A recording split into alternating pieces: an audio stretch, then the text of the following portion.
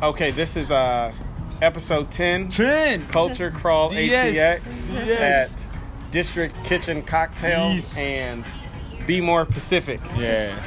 And today we'll be talking about being a part of the democratic process, more specifically, running for an elected office in and around Austin, Texas. Thank you. Thank you.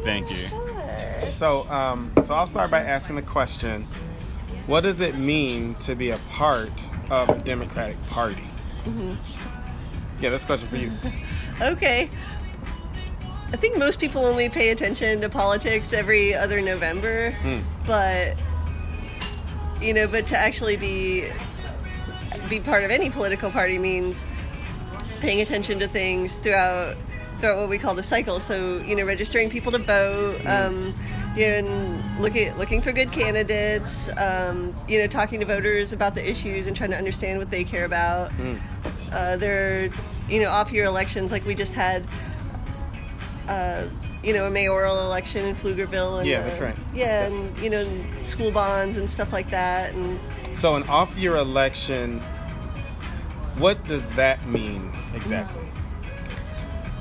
So it's off-year because it's not a presidential election, so it's two, or are there elections every year and most people don't know that, and then an off-year is something else?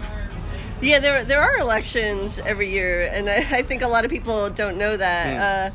Like they're midterms and the, in between the presidential elections. Right. So like the Ted Cruz Beto O'Rourke race we had, that was a midterm, and that actually got a lot of attention. But people, I think a lot of people don't normally pay attention to midterm elections. We had the highest turnout in a century for a midterm election last year. Right. Beto did a really good job. Actually, I was talking with some friends about it, and we've been seeing current politicians travel around the country. And what I was saying to them is maybe the reason it was a big deal is because he made it Prosperity. He made it an issue to go to all of the counties, which is why I think, and then with that Facebook following, he made it a popular thing, whereas most people don't actually pay attention to midterms. Okay, so there's presidential election, midterms, off years are those two in between. Yeah, Okay. the odd numbered years. Got it. Okay. And so inside then of those off year elections, that's when voter turnout is usually the lowest. For sure. Yeah. Because and I would say, based on my own experience, it's not publicized enough, right? Yeah. I mean, that's also tied into where are you consuming your media on top of that. Right. Because not many people read physical copies of anything anymore, right? So a lot of it is digital. Yeah. So then if a lot of it is digital, then that means you're either getting them on the TV or some type of device, right? Some type of device. I'm going to say that. Some type of device. Yeah. Instead of a physical copy. And we don't promote everything as much as we should. As this, when it comes down to important things of that nature, like being involved in society, being involved in elections of state, local, and federal. Yeah. But what I would say is that it's also not taught in the school to have a deep connection with you, whether you are a part of a political party or you're just interested in, about what's going on in your community, right? Because that's ultimately what it is. It's governing the body, governing your people. So it's being involved in every step of the process, from the federal, state, the local, the city hall, councilwomen, councilmen. Yeah. Right. All those times that there are the opportunity to vote, rarely is it publicized. I think the Pflugerville vote had more signs out because these two individuals know each other, and they were willing to pay. Yes. Right, to play. Not necessarily pay to play, but since Marshall wanted to be mayor, it forced Gonzalez to defend himself. Yeah. But if there was no competition, no one would have talked about the fact that he was up for re-election. You know, that you brought up a very good point, because I look at how many times on the ballot people are running unopposed. So you're running unopposed, and if this is your second time running unopposed, probably like, I got this. Yeah. You probably I don't have to do anything. I'm not doing anything. It's like, I don't need to go out there and promote. Yeah. So then it's like a learned behavior Yeah. that then has impacted what else is the media. Yeah. Because if you're not doing anything, Yeah. then the media isn't going to even think to look at you Yeah. to promote you in some Yeah. shape or form. Right, and then that's where it becomes Yeah. a requirement for the party to Yeah. recruit candidates. Yeah. So how are you guys? So I saw the reason we're connected is because on Facebook I saw, hey, this position is running unopposed. Is anybody interested? Huh. Do you guys recruit like that all the time, or like what's the process behind it? No, that's pretty unusual in Travis County. We're really fortunate that usually candidates just step up for Okay. local office, and we don't have to do any recruitment. Yeah, and of course, this is most of Travis County is pretty heavily Democratic, so they know they have a pretty good shot at winning. Statewide, it's a different story. There are a lot of counties in Texas that don't have a Democratic Party, or if they do, it's three people who get together for coffee, Right. and it's a really uphill battle to recruit. Now, when Anybody. you say there's no Democratic Party, is that does that mean there's no established party, or there are no people who vote Democrat either? There are some people who vote for Democrats in every county. Okay. Yeah, and when Beto was doing his tour of every county in Texas, somebody turned out to every one of his events. Right. Yeah. Right. That's right. And I know there was one visit he made. I forget which county, but it was up in the Panhandle. He had one guy show up. Okay. But that's a higher level of engagement than voting. Right. Right. Yeah. But people to be like the county party chair or a precinct chair, or anything like that. Like, yeah, some counties just don't have anything, and then there's no, and it's it's a real vicious cycle of there's no party, so there's no candidate, so there's nothing for a party to do. So And then it eliminates just involvement in the community Yeah. with the politics. Yeah. Regardless of if because I think right now, when we say politics, the word comes with divisiveness. yeah, But politics is the creation of an established group of people who are supposed to be looking out for the benefit, betterment of the group, right? yeah, So if you don't have political engagement, then somebody else is making decisions, regardless of what your experience is. Yeah. It's no longer a democracy. Yeah, right. Yeah. right. See, and that's where over the years has impacted. Doing well, thank you. And that's what the challenge is, because it didn't start, and it didn't happen overnight, right? This is something that has been learned over the years because of a lack of engagement from multiple individuals on both sides of the spectrum. And we're also not focused on what's best for the country, right? We're doing what's best for certain individuals of that country, but not holistically. This is us collectively coming together to address whatever these issues are for the community. Yeah. And government's all about governing and governing with what's the right word? Governing with inclusion from everyone, from the community. But if people aren't being actively engaged in all aspects on all levels, then it's like, okay, well then we're not really having the viewpoint of the people the best way that we want to. yeah. Oh, right. Like, what is it called? A democratic republic. Those two things mean different things, right? One of them is there's a structure of governing. The other is that you allow people to vote. Okay, so who are we? How many different groups are represented inside of Travis County, or even Travis Williamson, this group, right? Because I've seen things like TX25. Oh yeah. I think when I was in Lakeway, I was part of TX25, but now I'm somewhere else. Yeah. Now that I'm in Pflugerville. Yeah. But then there's all these different maps. Maybe can you just talk about the way the maps are different? Yeah, it gets really confusing figuring out all the districts because of the way they've been sliced and diced, and we have 5 U.S. House districts out of 36 in Texas that are partially in Travis County. And then they stretch out to San Antonio and to Katy near Houston and just all different directions. Right, up near Waco. Yeah. Right? Yeah. Yeah. And we have 5 state house districts that are that are in Travis out of 150, and then we have, I want to say, 4 state senate districts partially in Travis.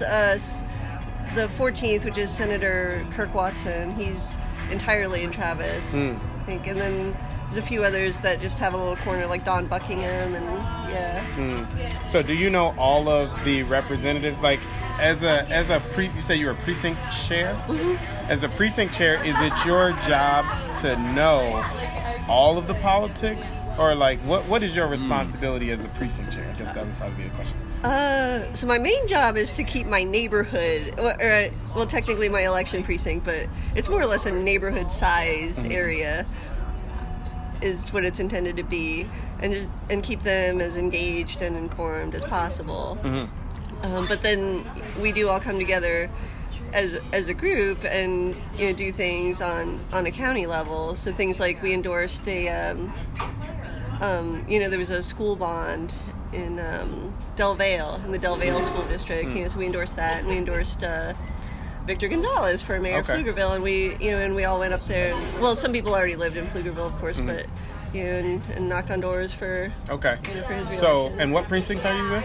I'm in 241. It's Brentwood. So precinct 241 in Brentwood. Is there a precinct in Pflugerville, or is precinct 241 my precinct? No, they're really small. Yeah, there's something like 10 precincts in Pflugerville. Oh, okay, got it. Okay, and then so on the Facebook group that are the Pflugerville area Democrats, there might be a number of precincts represented of those people who are doing talking.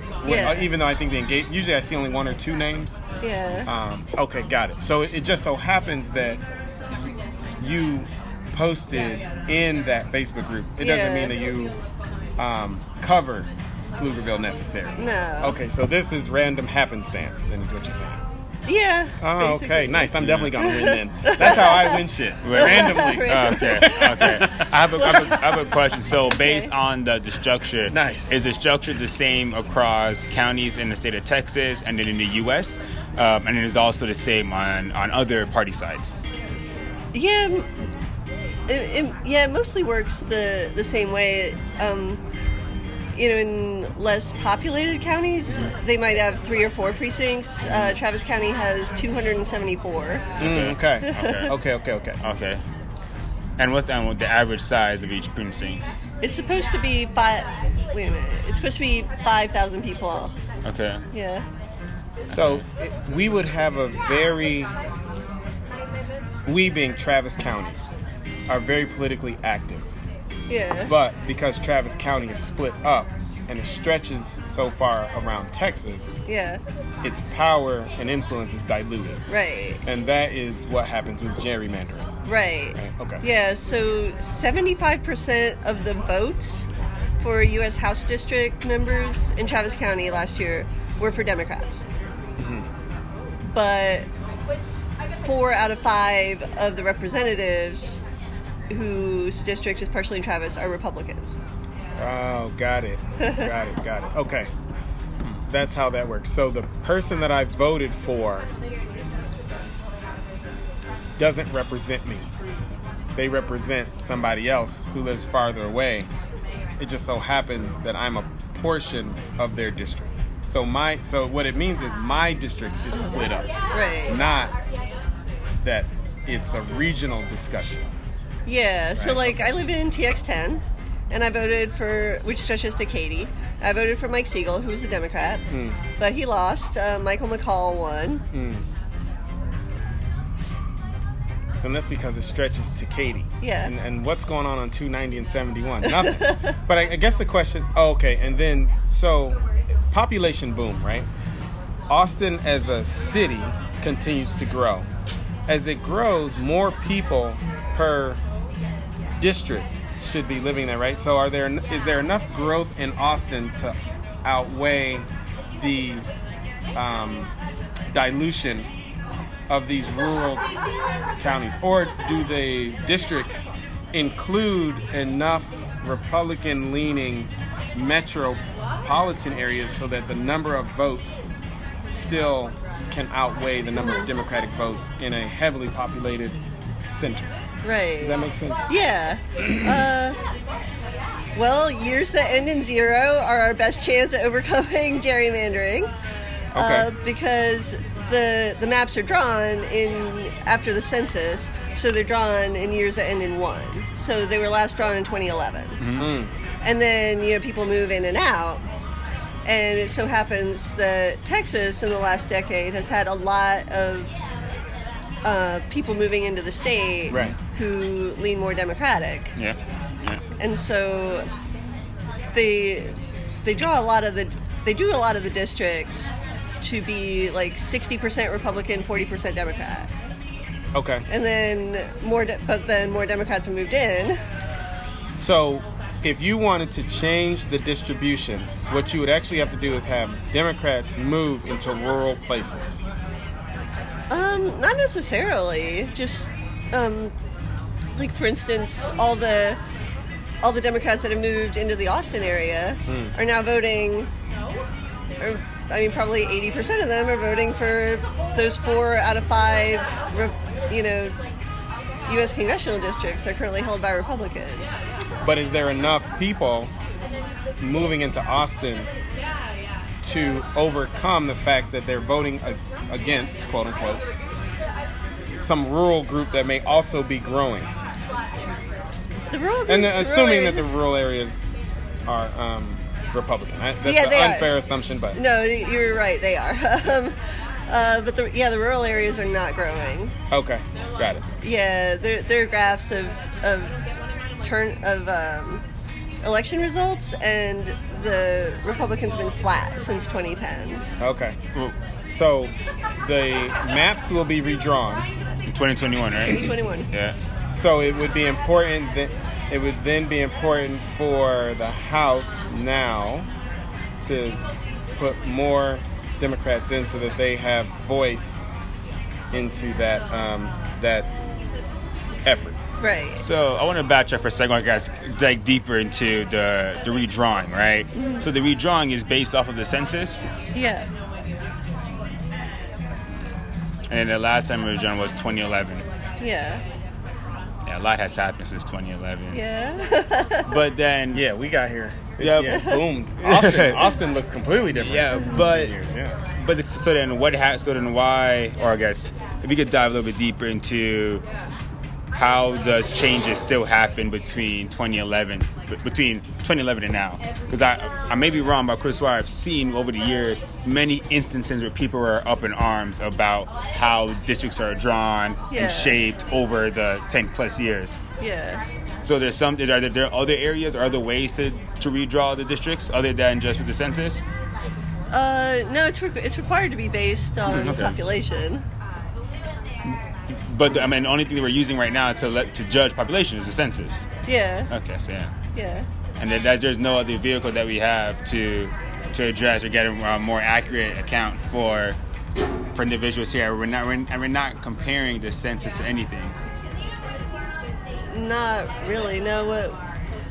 What else would you use? So it's like because that's the whole issue with the census, right? Because it's not accurate because there's certain people who are afraid to take the census, right? That's true. And then which then affects the budget. Yeah. So it's a whole bunch of implications as to why some supporters don't want people to be considered citizens because that affects the census and budget and then majority and all of that. I definitely understand that. So then right now, we're getting data, but there's nothing for us to compare the data to actually know that what we're getting is accurate. And that's true. Yeah, some people. Yeah, that's true. Some populations are hard to count. They're going to be undercounted. Just like with the election, that's why. So kind of throwing in elections is that I believe in full transparency with the elections. Yeah. It'll be the same thing like with the census. Why are people afraid to not know who you are, where you are, what you're doing? What is it about us as people that we can't show who voted for who?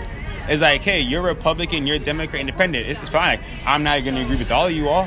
Yes, I'm a Democrat, but there's other things where, according to tests I've taken, I sometimes think Republican, or sometimes I think Libertarian. It's like, why are we trying to put labels on it? Why can't it just be me, right? Have different viewpoints on different topics. Yeah. So just like the census, just like the elections, I see that there's nothing that we are actually comparing the data to ensure that that the data we have is accurate. Yeah. So I would say do the census twice, right?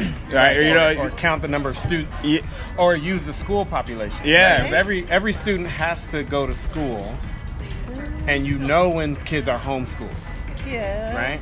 So could you base your population on your school district size? But that doesn't count for adults. What I'm saying is, then just give them 2. Just assume every child has. But then that's not accurate either, though. Yeah, but it's better than a whole home with 8 people in it, 4 kids. Better. Let's see. Okay, if I was going to count number of children in school and then just give them a 3.5. So, for example, Okay. this is silly math. We're going Yeah. off topic now, but Yeah. I know that demographers play a big role in the decision to build a school, and they're forecasting 20 years out, right? If a demographer can forecast and be accurate to the child, that means that we should be able to use a demographer to tell us what our census numbers should actually be, and then come back and say, this shit is off.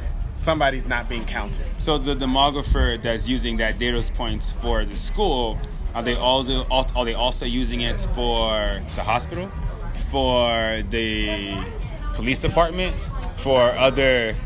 I don't know. That's a community planning question. I don't know, because in the volunteering that I was doing, just in the school district, one of the things that they were talking about is that the demographer 10 or 12, 15 years ago accurately counted the number of students that would be in Lake Travis ISD